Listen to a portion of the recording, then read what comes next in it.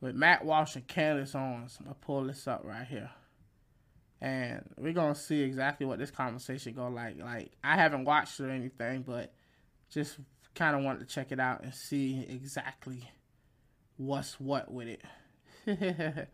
Y'all tell me if y'all enjoyed the documentary. I do want to get into talking about these cosmetic procedures because you sat down with the surgeon and you discussed vaginoplasty, I might be saying that wrong, on a 16-year-old. So I want to illuminate that for audiences and have them take a listen to the conversation.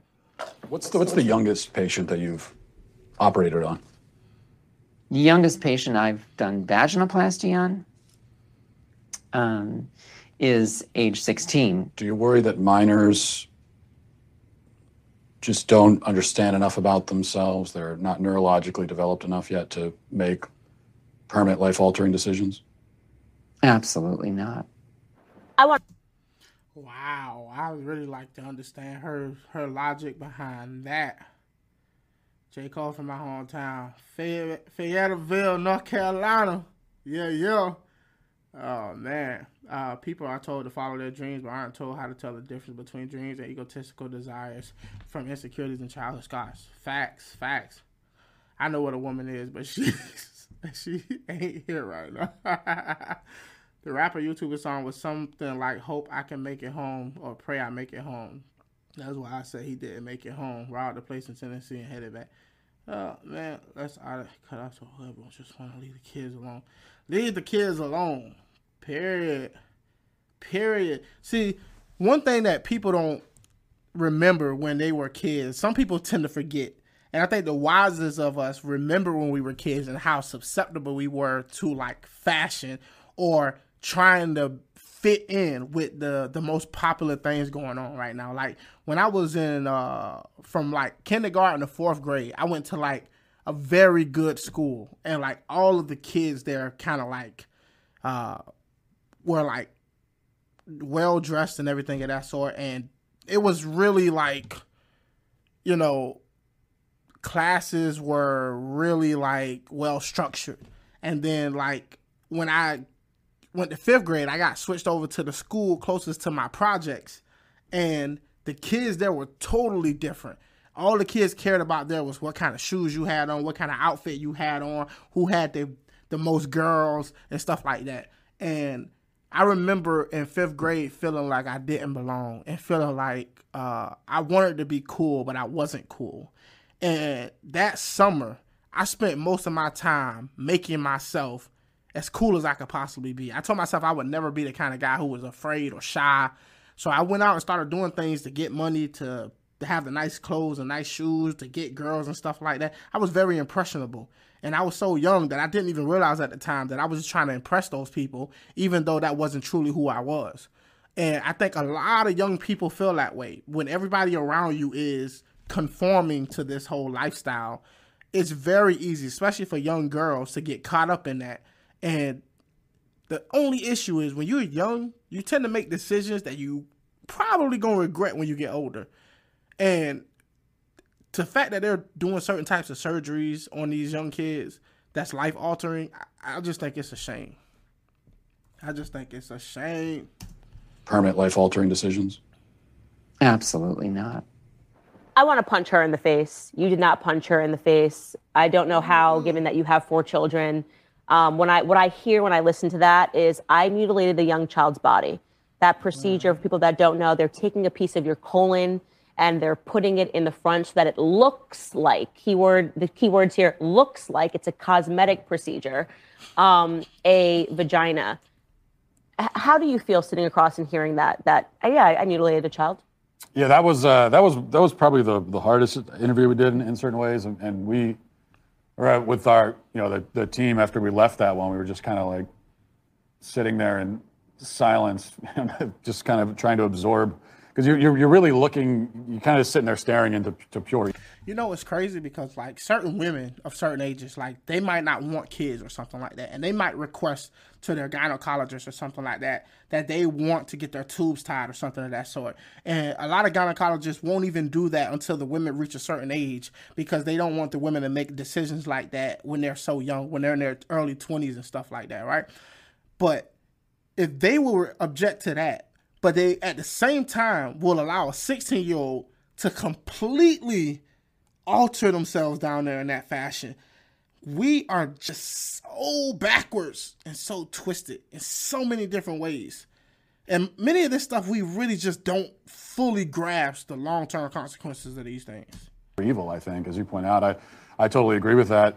And what we have to realize, by the way, is that this is actually very common, especially with girls. The so-called sex change surgery, top surgery, chopping the breasts off of girls is increasingly common, and they're doing it in California now down to the age, I believe, the age of 13. This is hard to hear. This is even hard to even listen to. I mean, just listening to it is hard, let alone actually seeing children go through this. Is when they start with girls, and that's why it doesn't. I actually the fact that you just cited that suicidality is the highest after surgery. That makes sense to me intuitively. I hadn't seen that study, but we were told that by someone in the film also, which makes a lot of sense because the underlying mental problem is still there after surgery, but now you've added on this extra level of you've mutilated your body, and there's going to be regret and everything that comes with that.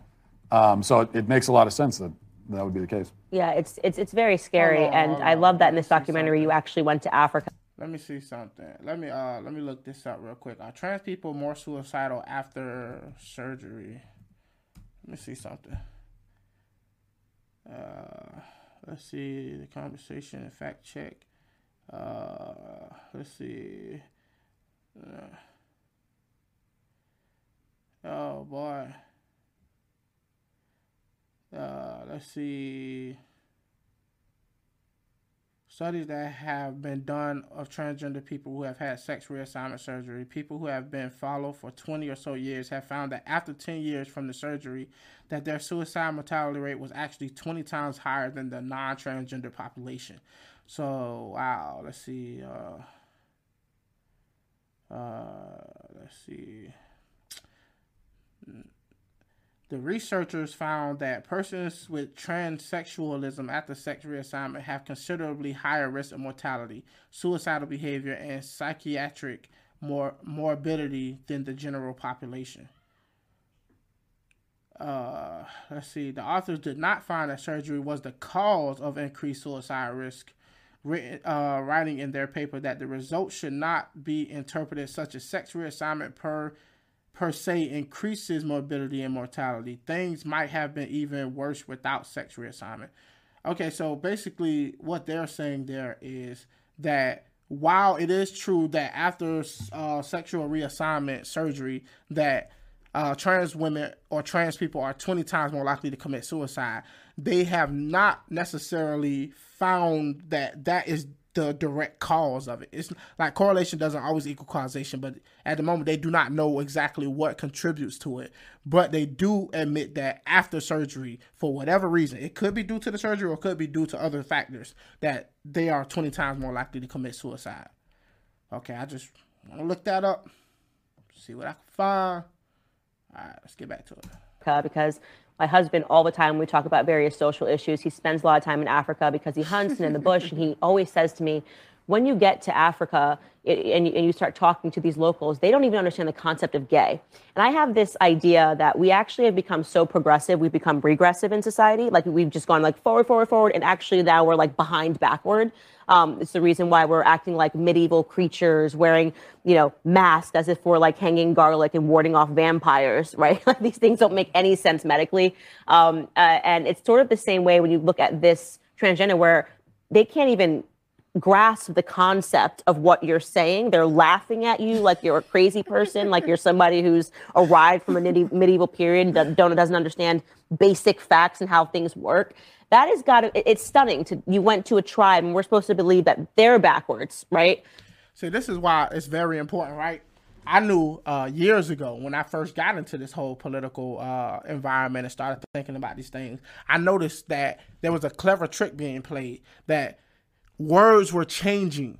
Words that used to mean something no longer meant what they really meant, and now they meant something totally different. And then you started hearing things like my truth, your truth instead of the truth. They started redefining racism and started redefining all of these different words. And I knew right then and there, I had a clear understanding of exactly what was taking place here. If you can change what words mean, you can change the conversation. And if you can change the conversation, you can confuse people. And as long as people are confused, then you can do a sleight of hand. You can smuggle in things in the conversation that don't necessarily belong. And we're so busy fighting over language and what people actually mean that people are actually telling you that words don't have any meaning and there is no such thing as truth. And if you take that position, you can apply that to all different facets of life. And that's how we end up in this exact situation right here. Sometimes the slippery slope isn't a fallacy. Sometimes it's a real thing. Yep. They don't know anything. We're living in this forward futuristic society, and they're basically laughing as you're trying to explain to them what transgenderism even is. Yeah, that's part of the reason. Well, I'll admit that one of the reasons we went there was to troll the libs, because it's just, it's very funny to go and have African tribesmen saying these things because the left can't. Oh, wow. What are they going to do? It's like, it's racist to criticize. So that was part. Yeah, so what Matt Walsh did was very clever, right? You can call it a dirty trick, but it's a very necessary trick, right?